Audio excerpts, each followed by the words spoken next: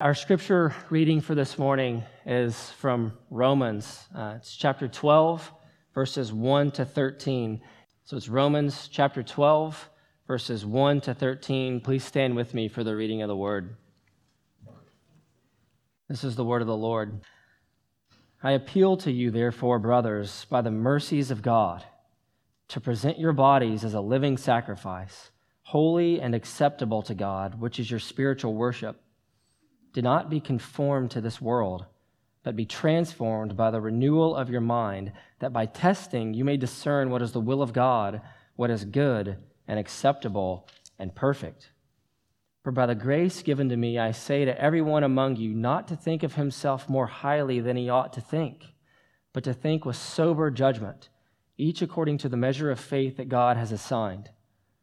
For as in one body we have many members, and the members do not all have the same function, so we, though many, are one body in Christ, and individually members of one another. Having gifts that differ according to the grace given to us, let us use them. If prophecy, in proportion to our faith. If service, in our serving. The one who teaches, in his teaching. The one who exhorts, in his exhortation. The one who contributes, in generosity. The one who leads with zeal, the one who does acts of mercy with cheerfulness. Let love be genuine. Abhor what is evil. Hold fast to what is good. Love one another with brotherly affection. Outdo one another in showing honor. Do not be slothful in zeal. Be fervent in spirit. Serve the Lord. Rejoice in hope. Be patient in tribulation. Be constant in prayer. All right, that's the word of the Lord. You may have a seat. Morning, folks. So this past week, our kids had a spring concert on Thursday night, and maybe some of your kids had, as we get close to the end of the school year, maybe some of your kids had similar concerts recently. So in a concert like this, there's a lot of voices, there's a lot of instruments. And as a result, there's all this harmony and the beauty that results from all of these diverse instruments coming together to play a singular song. So thankfully, it's not all violins, although that would be beautiful. But it's all the better for having the cellos and the flutes and the brass. So together, they can play and sing some really beautiful music. So music that none of them could play alone if it was just one instrument, even if it was a number of the same instrument. So you can imagine a symphony without violins. You can imagine, or try to, a symphony without flutes or without trumpets or without a timpani. You'd be missing something, right? So the quality, the power of the music overall would suffer if you remove some of those instruments. And that's actually what this passage is all about in 1 Corinthians 12. The church is supposed to play the beautiful music of the love of God. And we all need to play our part in a harmonious way if it's going to be beautiful and catch the world's attention with the beauty of that love. So we do that by each of us playing our part. We play our part by using our spiritual gift or gifts for the good of the whole, for the building up of the body of Christ as people are brought in, and the building up of the body of Christ as we grow and mature and help each other become more like Jesus. So we're going through the book of 1 Corinthians as a church. It's this series called Cruciform Living. And the church in Corinth was rich in spiritual gifts. Paul says this right off the bat in chapter 1. But they were poor in maturity and poor in the love that enables those gifts to be used for the common good. They needed to grow up. They needed to mature. So if you think about these next few chapters that we're going to be considering in the coming weeks, you have spiritual gifts in chapter 12, you have the love chapter in chapter 13. Oftentimes, you hear that one in weddings, which, okay, it's good. But really, it's sandwiched in between the exercise of the gifts in chapter 12 and the exercise of the gifts in chapter 14. Because if you don't exercise the gifts with love, it's like the grease in the gears. There's lots of friction. And rather than building the church up, it can tear it apart. So you can see how these three chapters hang together.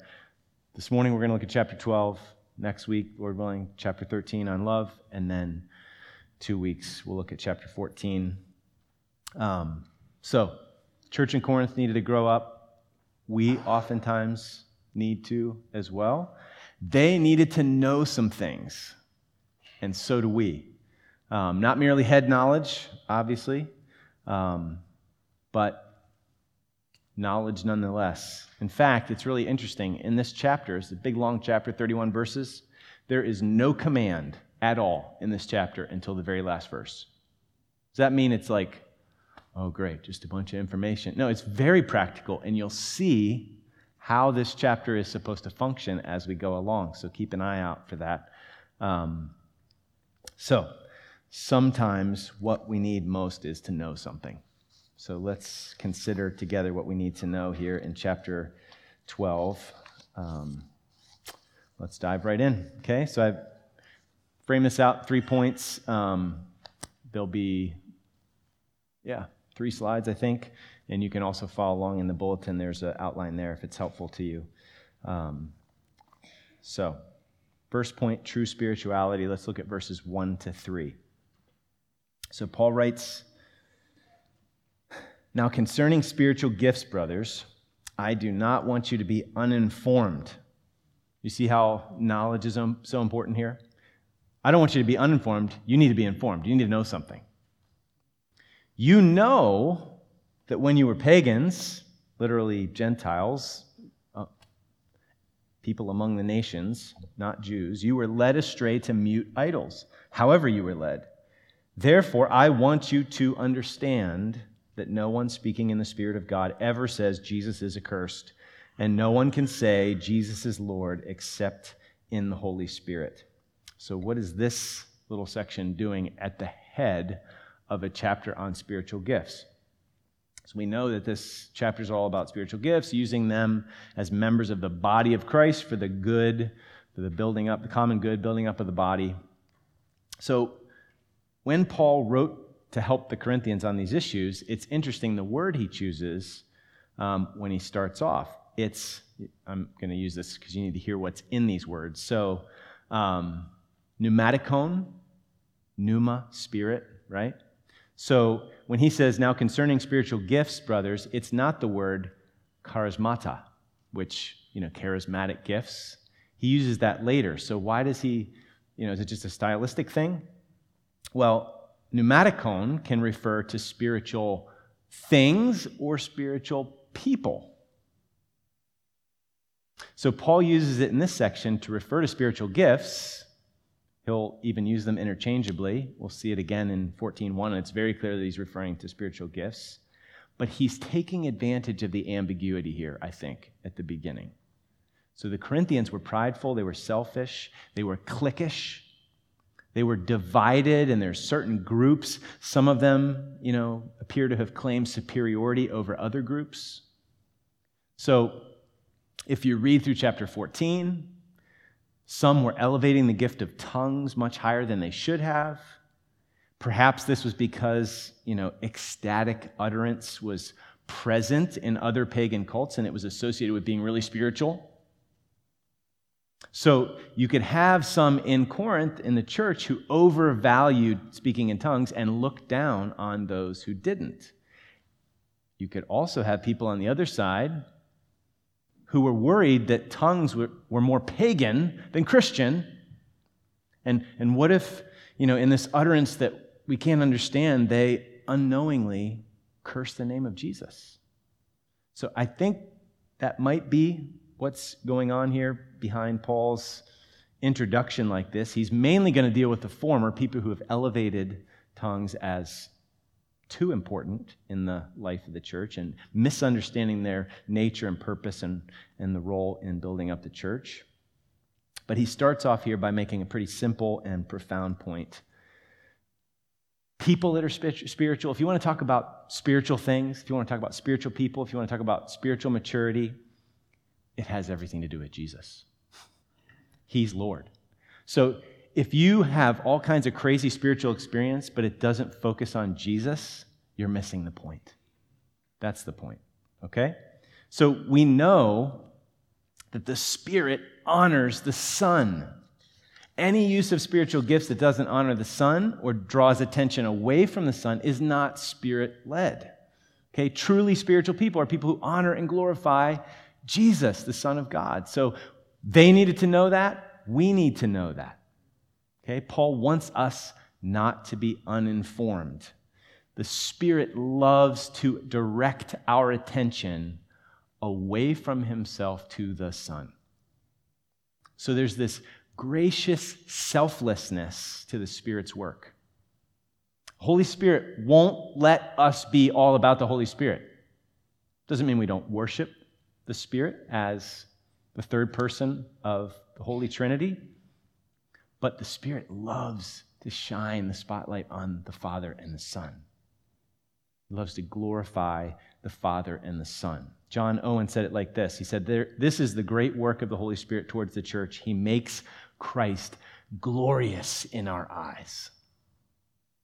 So you can think of 2 Corinthians 3:18. We all, beholding the glory of the Lord, are being transformed into that image from one degree of glory to the next. This all comes by the Spirit.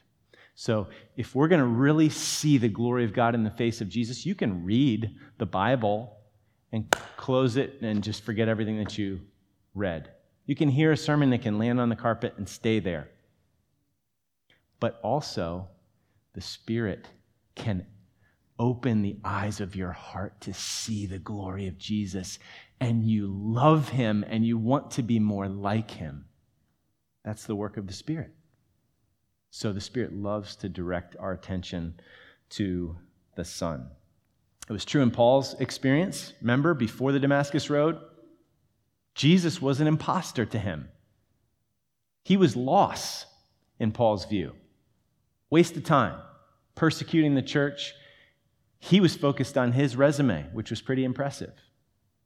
And then Jesus stopped him, blinded him, had to blind him in order to open the eyes of his heart. And then all of a sudden, everything changed. What he used to consider as gain, he counted as loss. In view of, he saw it for the first time, the surpassing value of knowing Jesus Christ as his Lord. So, is that true in your experience? I mean, there is a world of difference. I mean, that was conversion for Paul, but we may not be struck blind on the road to Damascus, but anyone who comes to Christ, it's a miracle. It's a supernatural thing. The Spirit of God has to open our eyes to see Jesus for who he is, see our need as sinners, see Christ as the sufficient Savior so that we want him, we trust in him, we cling to him with the hands of faith. We have empty hands, nothing but sin that we bring to the table, and we say, I'm a mess, I'm a sinner, I'm in trouble, I deserve your punishment, your condemnation. Jesus died for me. The Spirit opens our eyes to see his glory and his grace and his mercy and all that he did on the cross, and that it can be ours, and we cling to him. And all of a sudden, everything that we used to treasure that was so important to us just, it's meaningless relative to Christ, and Christ is all. So there is a world of difference between intellectual stimulation. You can know a lot of stuff about the Bible and about theology. World of difference between that and the true apprehension of faith, enabled by the Spirit, granting us illumination as we hear the gospel or read the Bible. So only by the Spirit do we see glory in what we see. It's like the difference between knowing about honey and tasting honey.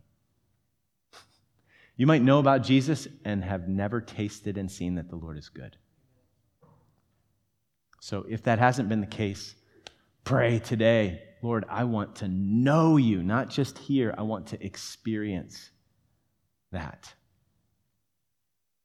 I want to taste and see that you're good. And even as Christians, it's so easy for us to just kind of keep chugging along and we don't focus on real knowledge and really growing in our relationship with Christ. And we need the Spirit of God to open the eyes of our hearts, to unstop our spiritual ears, to soften our heart so that we really perceive the glory and treasure Jesus above everything else. So it doesn't bypass, the Spirit of God doesn't bypass our mind or normal means of understanding, but there's more than mere intellectual understanding with this kind of knowledge. So the work of the Spirit is to show us Christ, eyes of faith, so that we can become more like Christ. That's this conformity, that's cruciform living. That's true spirituality. So if you want to talk about pneumatikon, if you want to talk about spiritual things, if you want to talk about spiritual people, it's going to have everything to do with Jesus. He's going to be at the center of it. Okay? Those who are truly spiritual are Christocentric, not centered on spiritual experience or caught up with spiritual power as an end in itself, but focused on Jesus. So remember, there's these factions and superiority, inferiority issues in Corinth, as well as the selfishness and pride. And they needed to know some things if they're going to function like the body of Christ. And we need to know some things, same things. We need to know that spiritual gifts are divinely distributed in all their beautiful diversity for a unified goal. So look at point 2, verses 4 to 11, divinely distributed diversity for a unified goal. Look at verse 4. Now there are varieties of gifts, and here he uses charismaton, okay? So he's shifting and focusing on gifts, spiritual gifts. Now there are varieties of gifts, but the same Spirit. There are varieties of service, but the same Lord. There are varieties of activities, but it is the same God who empowers them all in everyone. Do you see the Trinitarian language in this passage? Isn't that beautiful? The gifts and their use is a Trinitarian dynamic. So these gifts come from a diverse, 3 persons, yet unified, one God, divine source. There are diverse gifts given and empowered for a unified purpose. Okay, in fact, it seems to be, there's a reason, I think, why Paul shifts from pneumatikon to charismaton there in verse 1 to verse 4. Have you ever heard somebody named Charis, like some girl named Charis? Well, that's Greek for grace. Charismata, grace gifts. Okay, so interesting, they're focused on being really spiritual. He wants them to be focused on all this stuff comes from God. It's a gift. It should humble you.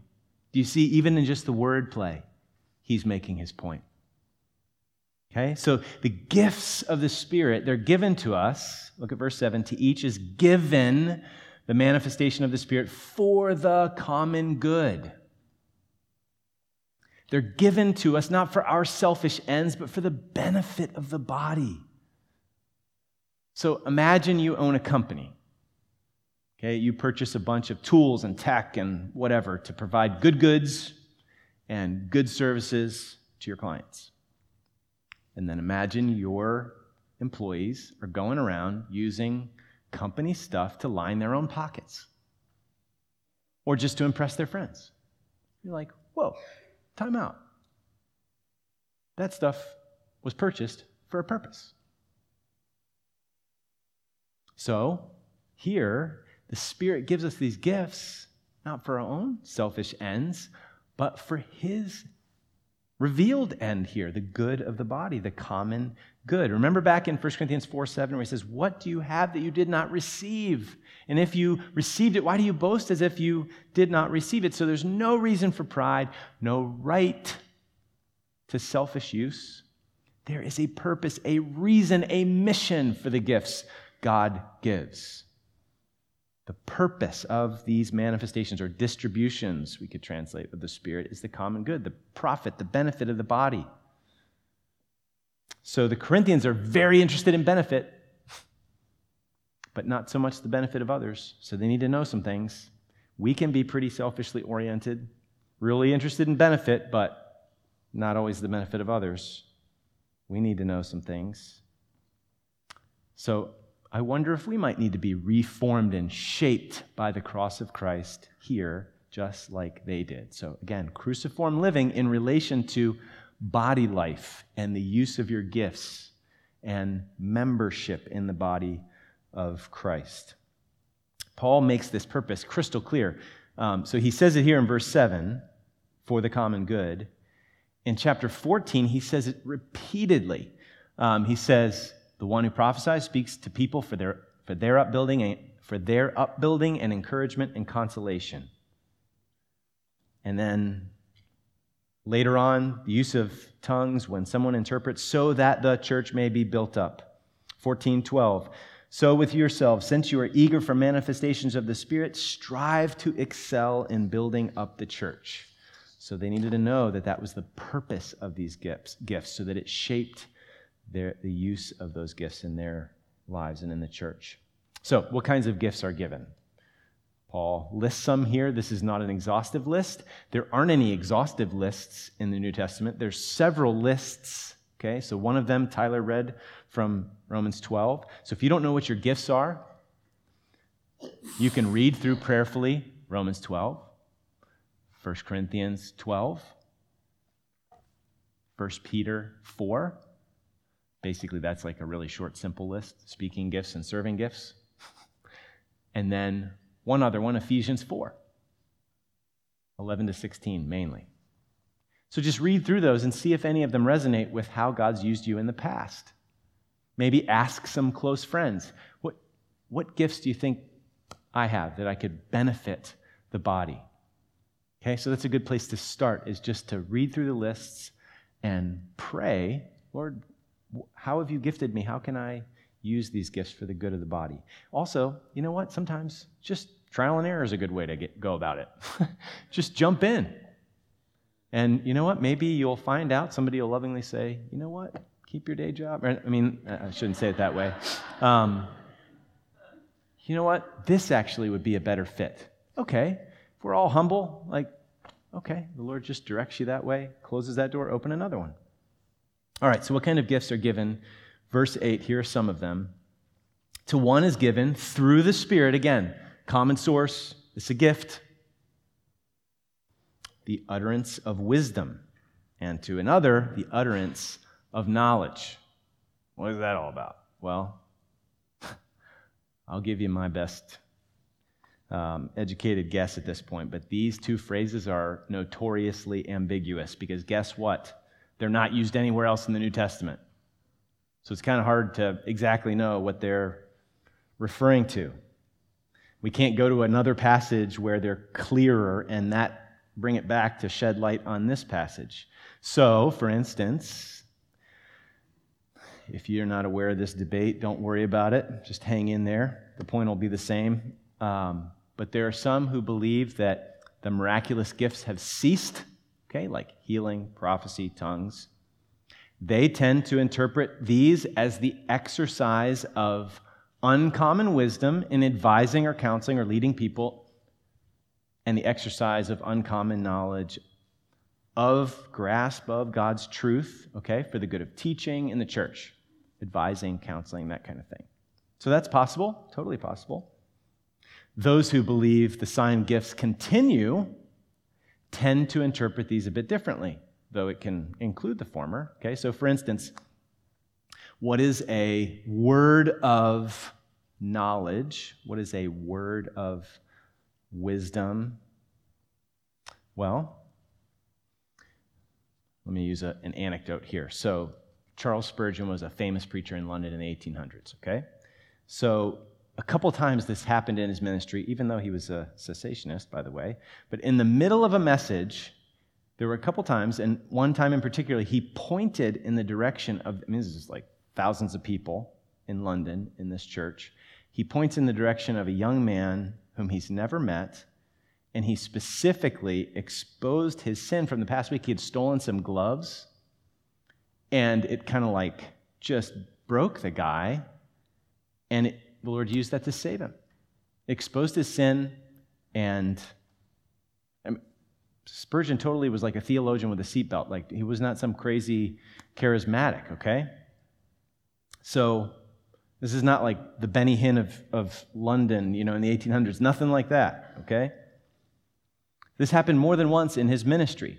So could that have been a word of knowledge, something that he would not have otherwise known? So it was a gift given by the Holy Spirit, distributed according to his will, by which someone was saved. The body was built up by addition, and others were encouraged and built up as they saw God at work in their midst. So that's also a possible understanding of what word of knowledge is. How about a word of wisdom, okay, or utterance of wisdom? Well, I actually think Beth has this gift, so I'll just make it personal, okay? She doesn't know I was going to share this. So most of my wisdom seems to come through study, if I have any, which is a natural spirit-guided process, right? Hopefully I'm reading my books on my knees in a sense, She's not a huge reader, although she's reading more. But she doesn't have tons of time to study, whatever. But oftentimes, this has happened over and over again in our lives and ministry. She's counseling someone or speaking into someone's life, and things come to mind that are really helpful. And she just feels like, where did that come from? Again, it's not some magic knowledge, like knowing what's behind door number 3. It's just very wise, helpful counsel, need of the moment type stuff. It's wisdom. And she feels like, I don't know where that came from, but... So, bottom line, however you interpret these things, the bottom line is the same. If you have these gifts, they come from God by His Spirit. So, it should humble us, and it should push us to use them for the good of the body, the good of the church. We'll keep going here. The end of verse 8. Well, to another, the utterance of knowledge according to the same Spirit. To another, verse 9, faith. Wait a second, is that just like saving faith? No, it can't be, because not everybody has this.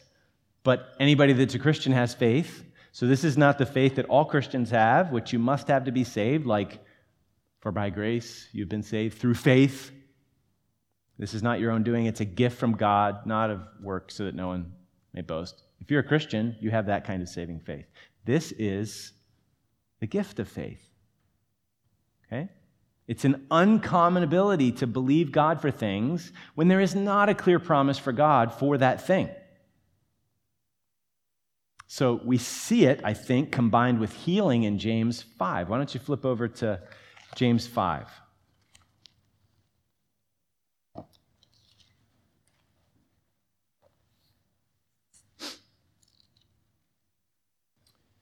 So there's a situation, maybe someone who's bedridden, say, and so they call the elders of the church to come and pray over them. Is anyone among you sick? Let him call for the elders of the church, 5:14. It's on page 1013 if you're using the Pew Bible. And let them pray over him, anointing him with oil in the name of the Lord. And the prayer of faith will save or heal the one who is sick, and the Lord will raise him up. And if he has committed sins, he may not have, leading to this, he will be forgiven. So, whose faith is that? The prayer of faith. Well, that's one of the elders praying over this sick person, right? So a gift of faith evidenced in a prayer of faith when God plans to give a gift of healing in that moment. So God plans the end, the gift of healing, and He also plans the means in this situation, doing it through the prayer of...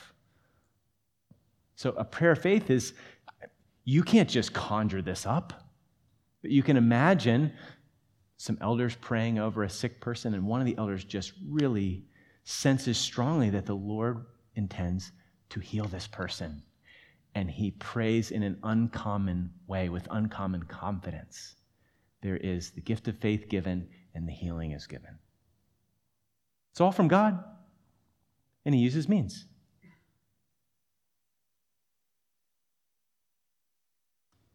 So, this is not just regular faith, okay?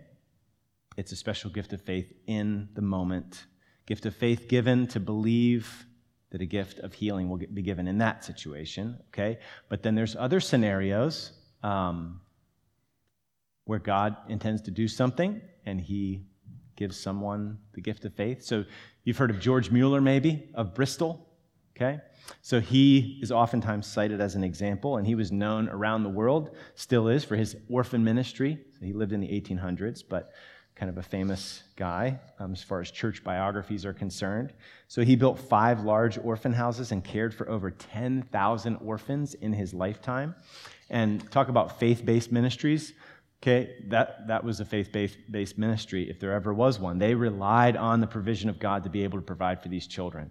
So he did send a newsletter out and let people know the needs, but he never directly asked people for money. He just trusted that God would provide. So there's a famous story that goes like this. The children were actually dressed and ready for school, okay, in the orphanage, but there was no food for them to eat. And so the house mother of the orphanage informs George Mueller of this. And here's what he did. What would you do in this situation? He asked her to take the 300 children into the dining room and have them sit at the tables. Like, they literally didn't have any food. Not like, well, I guess we're going to have to dive into the rice supply. We don't have any eggs. No, like they literally didn't have any food. So, sit at the tables, the kids sit down. He thanked God for the food and waited. George knew God would provide food for the children as he always did. Within minutes, a baker knocked on the door. Mr. Mueller, he said, last night I could not sleep. Somehow I knew that you would need bread this morning. I got up and baked 3 batches for you. I will bring it in. Soon there was another knock at the door. It was the milkman. His cart had broken down in front of the orphanage. The milk would spoil by the time the wheel was fixed. He asked George if he could use some free milk. George smiled as the milkman brought in 10 large cans of milk. It was just enough for the 300 thirsty children. So I don't know about you, but may the Lord raise up some more George Mueller people, gifted people, for this body, for this region, for this world. All right, let's keep going. To another, gifts of healing by the one Spirit. Again, all of this, God gets the glory. He is the one working, doing all of this. Oh boy, okay, healers. Does this mean there are healers? Guess what, folks? There is no evidence in the Bible of healers. Paul, by whom people were healed, even when handkerchiefs or aprons had touched him, were carried away to the sick. Crazy stuff happening in Acts, right? But even Paul in Galatians 4:13, he came to the Galatians because he was sick. Like there was some illness, and they welcomed him in. He couldn't heal himself. 2 Timothy 4 says, Erasmus remained at Corinth, and I left Trophimus, who was ill, at Miletus. Paul couldn't heal him. So it wasn't like this once-for-all gift. You could just heal every, sick person in your wake. No, not at all. Because both of those words are plural. I don't know why they don't translate it this way. Although gifts is plural, at least that helps. But it's literally gifts of healings. So the whole point is, God can give a gift of healing at one point, and he doesn't later. It's not like this one-off gift. I have the gift of healing, so I can just go around and whack people on the head, and they just fall over and they get healed. No, it's from the Spirit. You can't just control these things. So, by the same Spirit, gifts of healing, by the one Spirit. Verse 10, to another the working of miracles. You could think of casting out demons. Sometimes that applied to healings. To another prophecy. We'll talk about that in 2 weeks. So if you can allow me to punt on that one this morning.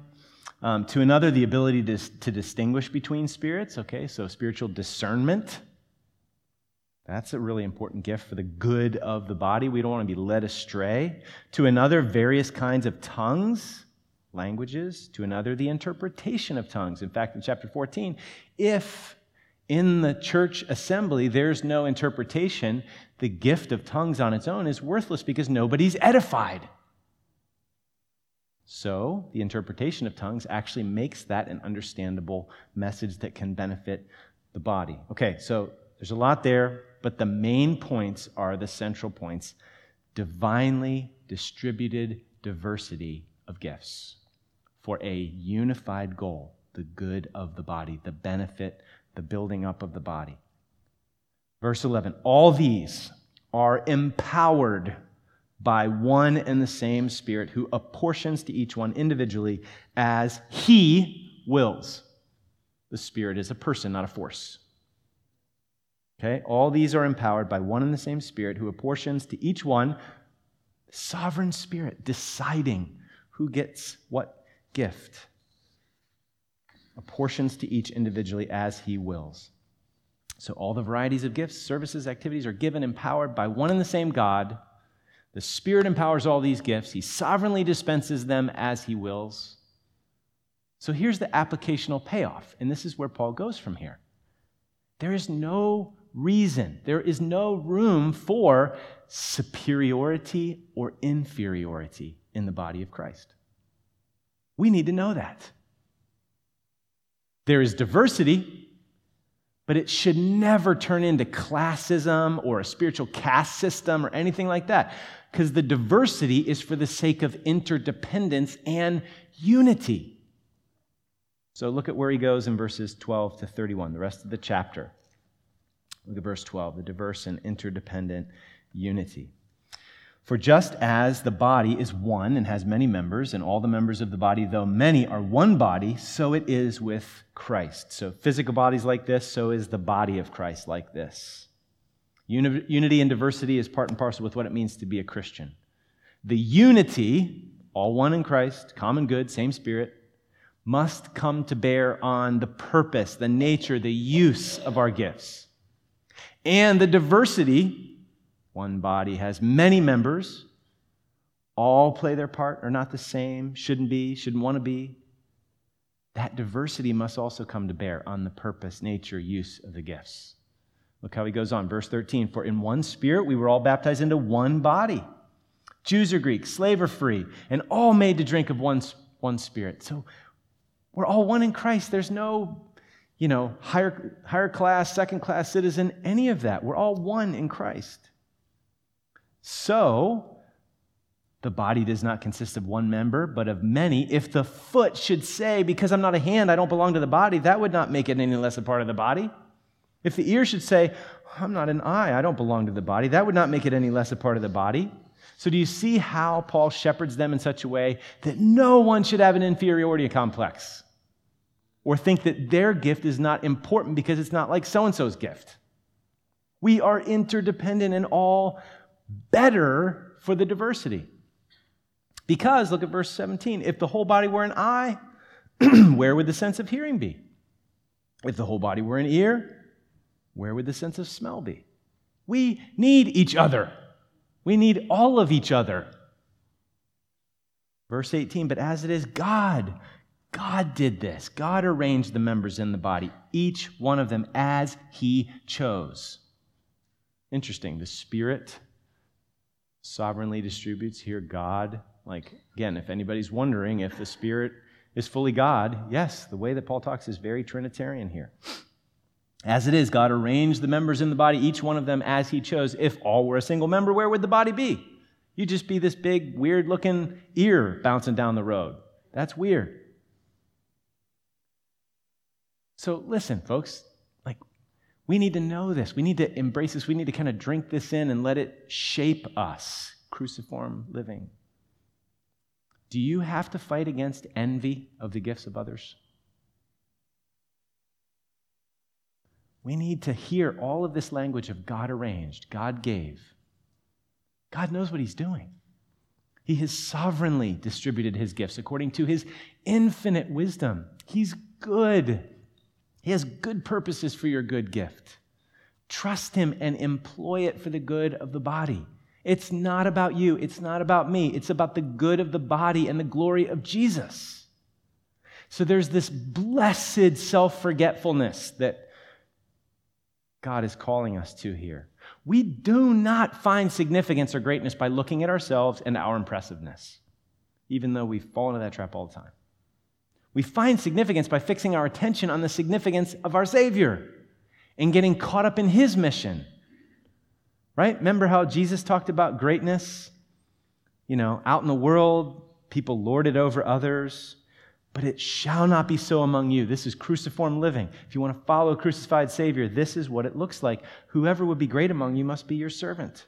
Whoever would be first among you must be slave of all. For even the Son of Man came not to be served, but to serve and to give his life as a ransom for many. So that's cruciform living. Cruciform living in reference to our gifts. Cruciform membership in the body of Christ for the good of the body of Christ, for the glory of Christ. So, do you care more about your name or reputation than the name or reputation of Jesus? If so, we need to kill that. Do you care more about your comfort or the comfort of those in need of the grace and peace of Jesus? You have that kind of self-centered, comfort-seeking sort of thing, we need to kill it. It is slavery to be focused so much on ourselves. It's freeing to just die to ourselves and live to Christ. For to me, to live as Christ and to die as gain. That's what Paul says. Or listen to this. This is the way we're going to start talking if the cross is shaping us. Paul said in Acts 20:24, he said, I do not account my life of any value, nor as precious to myself, if only I may finish my course and the ministry, serving other people that I received from the Lord Jesus to testify to the gospel of the grace of God. I just want as many people as possible to have the grace of Jesus. So no more inferiority complexes. You and I, we are uniquely, sovereignly, wisely, lovingly gifted by God for the good of the body. Indispensable members. This isn't Costco membership. Oh, I let it lapse. Shoot. No, this is organic membership. If I don't have my kneecap, it's a problem. So no more inferiority complexes, but it cuts both ways. There's no room also on the other side in the body of Christ for superiority complexes. Look at verse 20. As it is, there are many parts, yet one body. The eye cannot say to the hand, I don't need you. Nor again the head to the feet, I have no need of you. No superiority complexes. We need to know these truths about the body and about ourselves. These truths humble us, even while they lift up the lowly. So each of us is an indispensable member. We need each other. We all need to pull our weight. We all have a job to do. Each has a gift or gifts, and they are wisely, sovereignly, lovingly dispensed by the Spirit. So we need to put the jealousy to death. We need to put the envy to death, the pride, even the self-pity. But I don't have any upfront gifts. I feel so weak. Well, look at verse 22. On the contrary, the parts of the body that seem to be weaker are indispensable. And on those parts of the body that we think less honorable, we bestow the greater honor. And our unpresentable parts, yes, he's talking about what you think he's talking about, are treated with greater modesty, which our more presentable parts do not require. So again, all the parts matter, no matter how presentable they are or not. But God has so composed the body, giving greater honor to the part that lacked it, that there may be no division in the body, but that the members may have the same care for one another. So here's this diversity supposed to be woven together in this gracious interdependence, creating a beautiful symphony like unity and harmony. Look at verse 26. If one member suffers, all suffer together. If one member is honored, all rejoice together. So the more you are lovingly connected to and aiming for the good of others, other members of Christ's body, the more your suffering is tied to theirs, and the more your joy is tied to theirs. So It's our selfishness. I mean, oftentimes what happened is we are slaves of ourselves, shaped by sin and worldly values. We don't want to be bothered by the burdens and suffering of other people. We shrink away from it. And then on the other side, we get jealous at the success and honor of others when we're focused on ourselves, right? But when we put that stuff to death and we live by the grace of Jesus, then when another member suffers, we want to bear that burden with them. When they rejoice, we're rejoicing with them. Like if I hit my thumb with a hammer, my whole body comes around. If I cut myself really bad, my brain says to my feet, get inside, wash that thing off, get a Band-Aid, blah, blah, blah. It would be crazy for my feet to go on strike against my hand. Infection in my hand would affect the whole body ultimately. So then Paul concludes, verses 27 to 31, kind of wraps everything up here. Now you are the body of Christ and individually members, organic members of it. And God has appointed in the church first apostles, second prophets, third teachers, then miracles, then gifts of healing, helping, administrating, and various kinds of tongues. Do you see helping and administrating thrown right in there? They're just as supernatural. Don't downplay those ones. Are all apostles? No, obviously only people that have seen the Lord, like he says in chapter 9. Aren't any more of those. Are all prophets? No. Are all teachers? No. Do all work miracles? No. Do all possess gifts of healing? No. Do all speak with tongues? No. Do all interpret? No. So again, it's against superiority or inferiority. Hey, you just take the gift that God gives you and use it for the good of the body.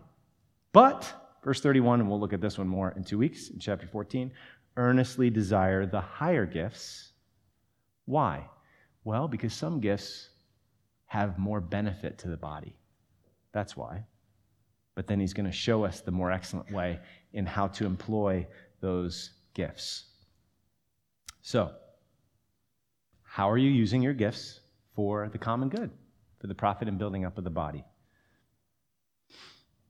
Cruciform living extends to our membership in the body of Christ. We need to put passivity to death. None of us should be on the sidelines. Put jealousy to death. God gave you a good gift for the good of the body that he has planned for you. He knows what he's doing. Trust him. We need to put pride to death. If all the gifts are sovereignly given, there's no room for superiority. We need to put selfishness and pride, all this stuff, to death and watch Jesus, the head, raise love to life this more excellent way so that we can each use our gifts for the good of the body. Let's pray. And then we're going to close by singing the body as a closing prayer.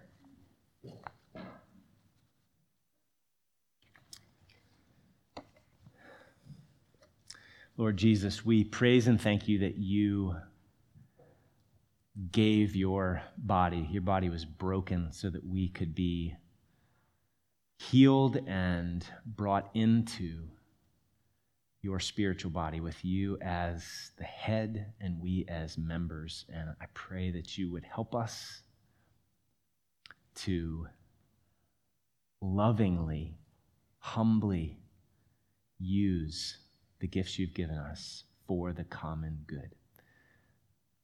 For your glory we pray. Amen.